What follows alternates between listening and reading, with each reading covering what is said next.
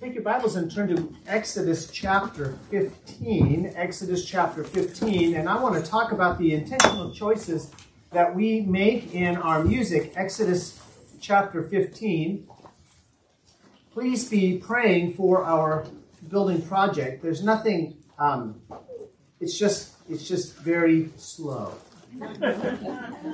And I mentioned this morning, a lot of times I know I like to be in control. I like to know exactly what's going on. And sometimes it feels like, okay, now what do I do next? I know what I want to do next, but I need help. And Kenny has been a wonderful help to us. Some of you may know he's had pneumonia off and on since about Christmas time. So that's slowed the work down. And other things, we'll talk more about it maybe at the annual meeting. Maybe I'll know more then. But now we have the money and we can't seem to make progress. And you know how it is. So you just pray with me, because I think the Lord has taught me. What happened was, I just figured it'll just happen eventually. And we could take that. We could have that expectation. Well, it'll just happen eventually. But the Lord wants us to wait on Him in prayer. So if you'll join me in waiting on the Lord in prayer for this building to be done. I don't know when it'll be done. One of the issues that we don't have any control over is PG&E. They have to connect us to the grid, and they just had we had a storm, so a bunch of things are haywire with the PG&E system. I'm sure they would tell us that will delay it. One of you's had the faith to pray specifically that PG&E would hook us up for free. And when I first heard this person pray for that, I just sort of laughed internally. Sort of like Sarah, when God says, I'll give you a son about this time next year. But why don't we pray in faith that God would provide in just the right time and in just the right way for all of these things? So just pray with me that the progress would continue. And they are making progress. Some of you probably enjoyed the nice new sidewalk that's out there. And they're still working on the inside of the building, on the HVAC. Larry Lincoln and I this week had a chance to just wander through there, and I had no idea what I was looking at. But Larry said, "Oh, look, they did that. And, oh, look, they did that." And I nodded my head. But there's still some major pieces that need to come together. And if you'll pray with me that the Lord will have that just happen in His time. Exodus chapter 15.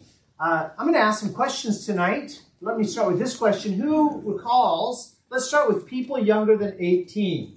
And Nirma, you make sure Guillermo doesn't try to answer this one, okay? Younger than 18.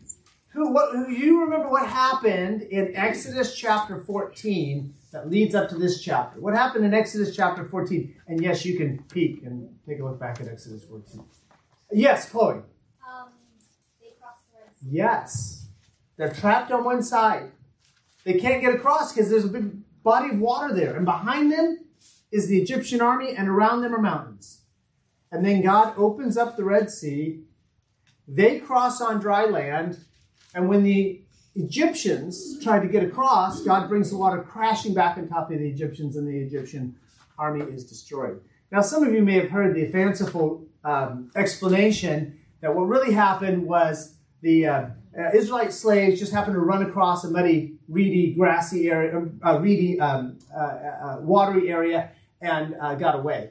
The amazing thing, if that were true, and that's not what the Bible describes, but if that were true, it would be amazing that the Egyptian army was destroyed in a marsh. You just can't have it both ways. And the Bible is very clear. Not only did they walk across not only did the children of Israel walk across dry land, they didn't just run through a mud puddle, but the Egyptian army was destroyed when they tried to do the same thing that the Israelites had done. So here they're looking back now. In chapter 15, the children of Israel are looking back toward the water, and there's bits and pieces of the Roman army's supplies and probably dead bodies, etc., just scattered all over the shore, things floating in the water. And I'm going to read to you verse 1 through 19. Verse 1, Then sang Moses and the children of Israel this song unto the Lord, and spake, saying, I will sing unto the Lord, for he hath triumphed gloriously.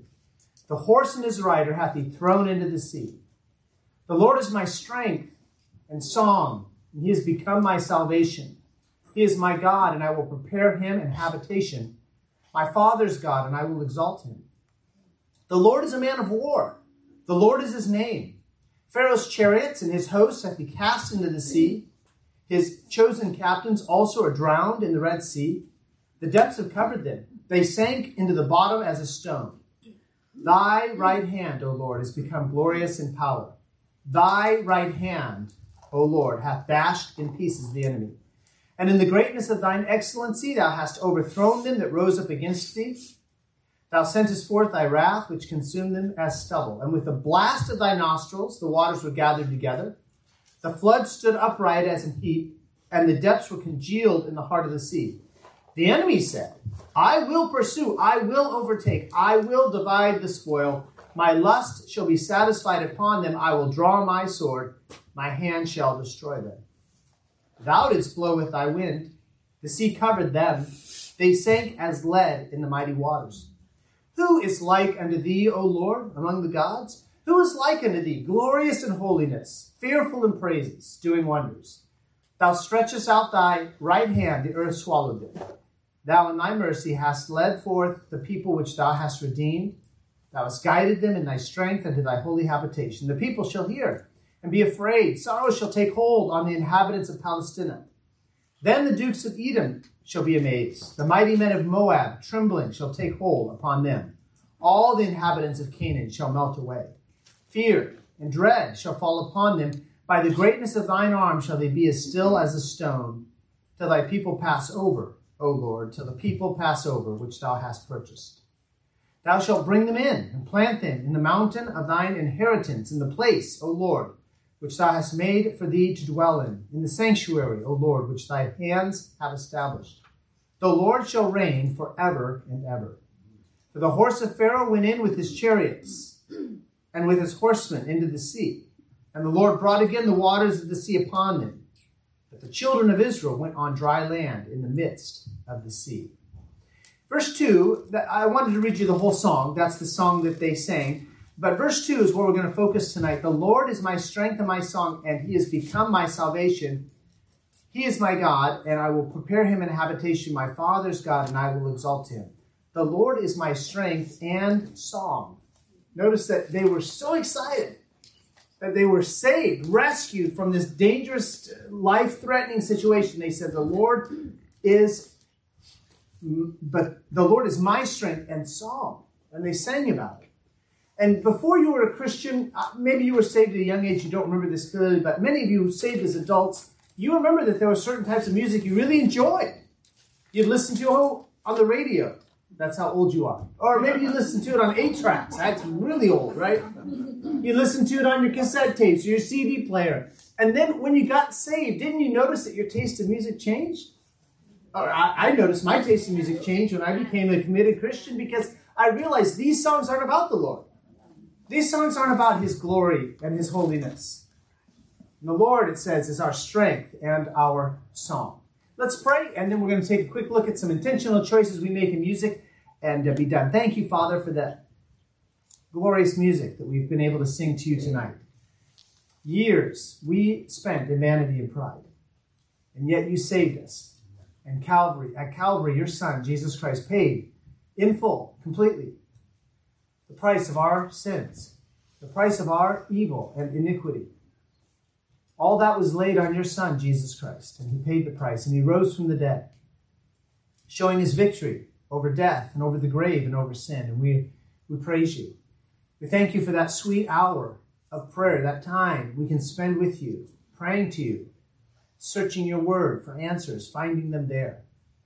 Lord, we thank you that as we sang tonight, you heard our song. It didn't make you any stronger, it didn't make you any better. You are perfect. But you rejoice in the praises of your people. We're glad to sing to you our praises and our gratitude this evening.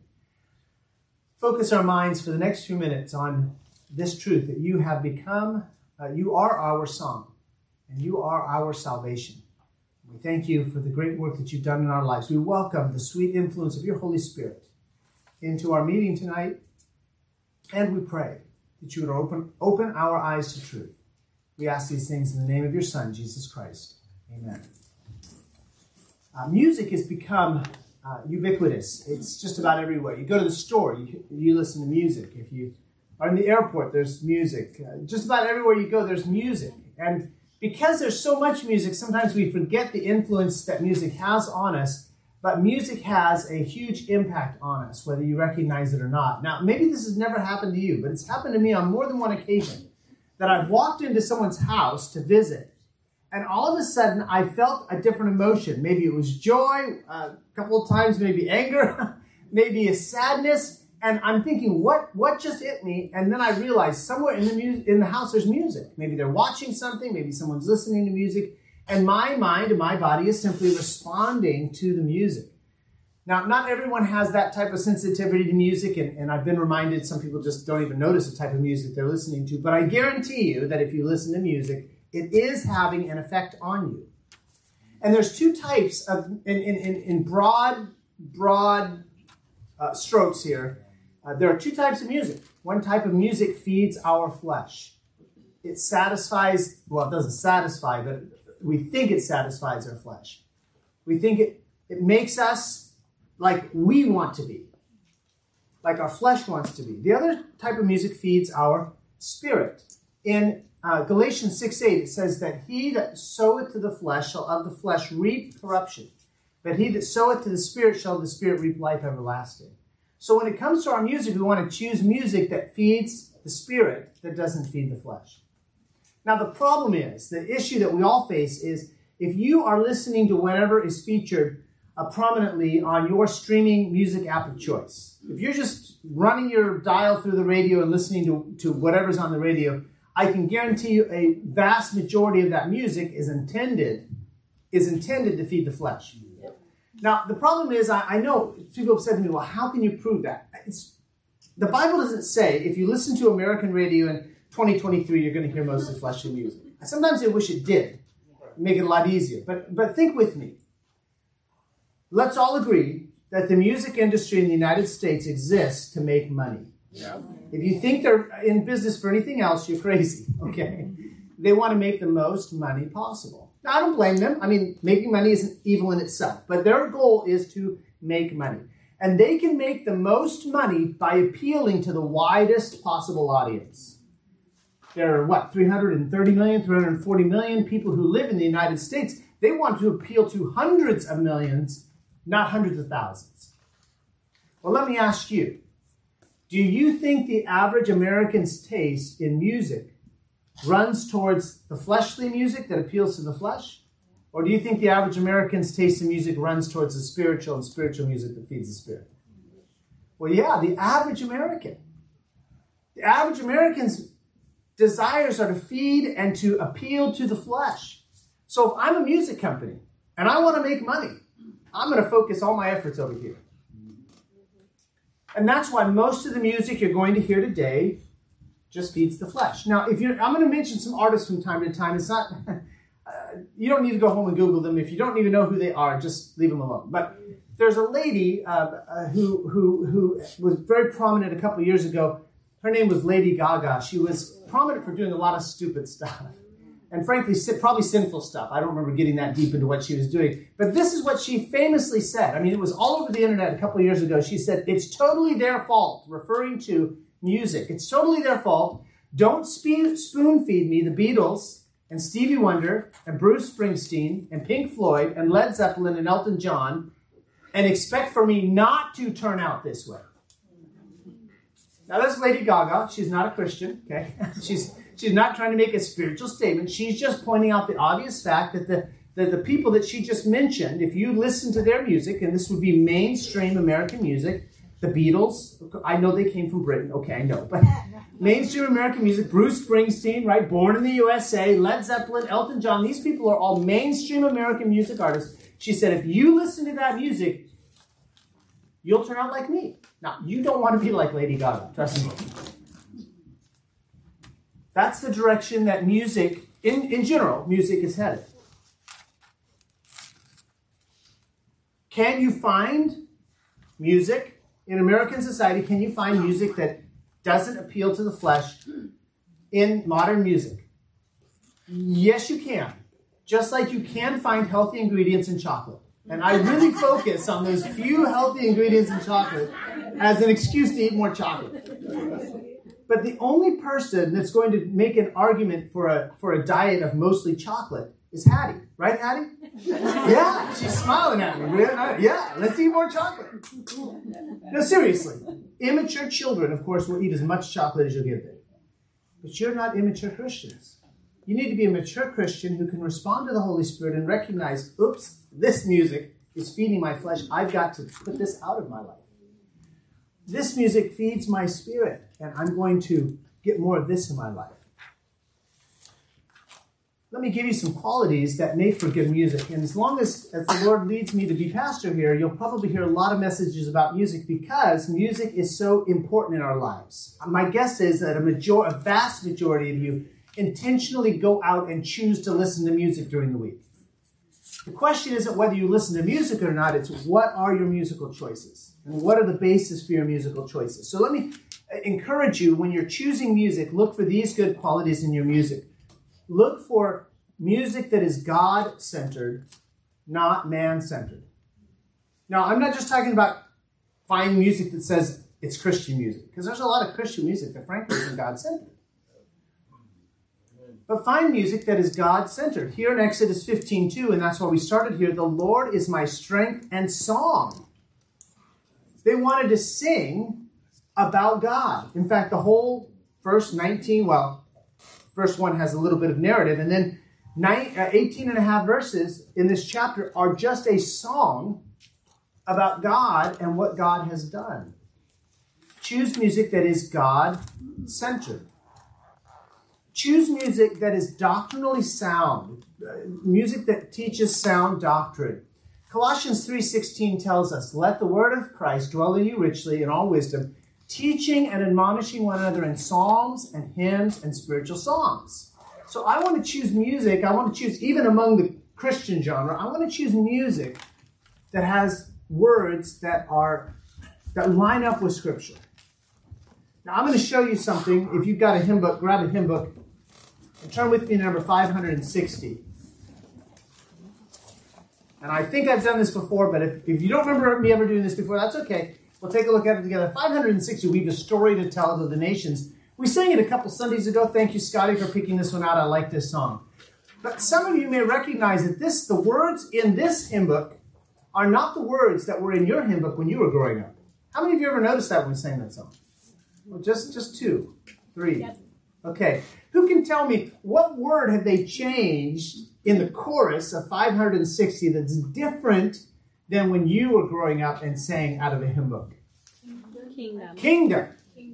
God's great kingdom shall come to earth. The kingdom of love and light. Now, this book says glory. The short explanation for why that is this song was written by a postmillennialist whose idea was, as the Christian church grows in influence and in power in the world, we're going to bring in God's kingdom. Well, that's not what the Bible teaches us. The Bible teaches us Jesus Christ will come on a white horse, and a sword will come out of his mouth, and he will conquer his enemies. That's how we're going to see the kingdom established. So they changed some words there because they wanted to be more doctrinally sound. And I appreciate, by the way, I really like this hymn book. I had not come into contact with this hymn book until I visited Elmira Baptist Church in August of 2018. And I just, flipped through it, saw the songs. And I really like this hymn book. It's a good hymn book. Somebody cared enough to make sure that one song lined up carefully with Scripture. Good hymns, songs that I want you to intentionally choose to listen to, should be adult in their lyrics and in their melody and in their harmony. Now, there are lots of kids' songs.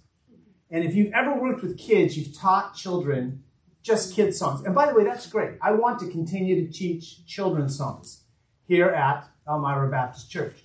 When we're teaching children, though, as more mature Christians, we ought to enjoy and appreciate songs that are more complex, both in melody, more complex in their harmonies, more complex in their lyrics and what they're teaching us. There's a song that we used to wife and I used to teach when we were working with kids in the United States. It goes, 1, 2, 3, Jesus loves me. 1, 2, Jesus loves you. Now there's more to that song. That's a great song for little kids. Scotty, don't pick that song for Sunday night. Caleb, Billy, that's not what we want to sing on Sunday night. That's a great song for children, and we want to sing children's songs at the child's level. But what does Paul say? When I was a child, I thought as a child. But now I'm an adult, I put childish things away. So we want to choose music, when we're intentional about our music, we want to choose music that speaks to us as adults, as mature Christians. And often, if you were to listen to some genres of Christian music, they just say the same things over and over that aren't even, it's like bubble gum for the soul. You say, what do you mean bubble gum for the soul? Well, have you ever noticed that when you chew bubble gum, you don't actually get any nutritional value out of it? And you just chew it, and you chew it, and you chew it, and you chew, and it doesn't change. It's still there. Eventually, you just spit it out. You don't swallow your gum, by the way. Don't do that. That's what we have sometimes among our Christian songs today. They're just bubble gum for the soul. You do sing over and over and over. There's no spiritual value there, or very little spiritual value. It's just something to do, I guess, with your mouth. Don't choose bubblegum songs. Choose songs that are complex in their melodies, in their harmonies, in their words, in their lyrics. Music defines who we are as a church. Now, there are a lot of churches in Vacaville who've chosen another style of music, and I don't need to judge them. I'm not here to make remarks on what they've chosen. But I will say this. Last week, Javen was kind enough to bring 4 of his friends with him from school, all of whom I understand did not have a very religious background. I would not want them to come to our church and say, oh yeah, I know that kind of music. Seriously, if their whole background, their entire career so far, their entire lives, career is not a bad word, entire lives so far, have been outside of the church, outside of God's, meeting with God's people, where would they have heard Christian music? Well, nowhere. So the temptation I know for churches, I've been told this many times, Pastor Scott, if you'll change your music, more people will come. Yes, but if they're coming for the music, and the music is what they're already hearing out in the world, what does it say about what I've just brought into the church? Just as I've taken the music from the world and now I'm putting it in the church. Why? To attract people out of the world. We want to be distinctive. We want to be different. These people out in the world, they don't care about our God. The Lord is not their strength in their song. The Lord is our strength in our song, so our music ought to be different. If you ever bring someone and they come to our church and they say, I liked your church, but the music is strange. That's a good thing. That's a good thing. Because we want to be distinctive. We want to be different. We want our music to be different. I know people have argued from time to time. I've talked with them that, most of the songs were adopted in other eras and they used the melodies of that era. That's a very weak argument. There are very, very few songs in our hymn books that have picked up popular folk. There's a few, but very few that have picked up popular folk music and brought it into our hymnal. Much of the music in our hymnal was written specifically for the song as a Christian song.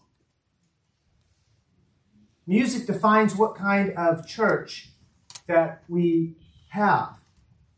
And have you noticed that as churches in general, the average church's music has changed? Have you also noticed that the influence of churches in their communities has decreased? There are a lot of churches here in Vacaville. I was talking with another pastor recently. There are a lot of churches in Vacaville. You would think Vacaville would be an exemplary town. There's a lot of evil and sin in our town too. And this is my opinion, but I'm firmly committed to this idea that one of the reasons that the church has been robbed of its power, the main reason is because we've ceased to pray. The second reason, and almost nearly as important, is because we've adopted the world's music and we're feeding our flesh. Every Sunday, people come to worship the Lord and they feed their flesh. And then they hear, not all, but many of them do hear a message from the Word of God that feeds the Spirit, but they just fed their flesh. Imagine if you came to my house. Now, I know some of you would love this, but if you came to my house and the first thing I did was give you a very rich, sugary dessert. Would you have much room for the main course afterwards? Now, some of you say, well, that's the whole point. I have a friend who says you should eat dessert first because you never know when the rapture is going to come. And you wouldn't want to be halfway through a meal and miss dessert because the rapture came. He's also the same guy who tells me chocolate is a fruit, so eating chocolate is eating fruit. But seriously, if you're feeding your flesh in half of your worship time, and you're looking at God's word and trying to feed the Spirit in the other half of your worship time, all you've set yourself up for is dissonance in your thinking. And we want our music and the musical melodies and harmonies we choose to line up with God's word just as much as we want the words to line up with God's word. We want to choose music, and I've said this before, but we want to choose music that people sing as a congregation. Recently, I was at another church for a funeral, and there was some Christian music that was presented that I found it very hard to sing along with. Not because I didn't know the words. I knew the words, and in some cases I'd heard the songs before, but the songs were intended to be sung by a solo artist or maybe a small group. And they're very hard to sing congregationally.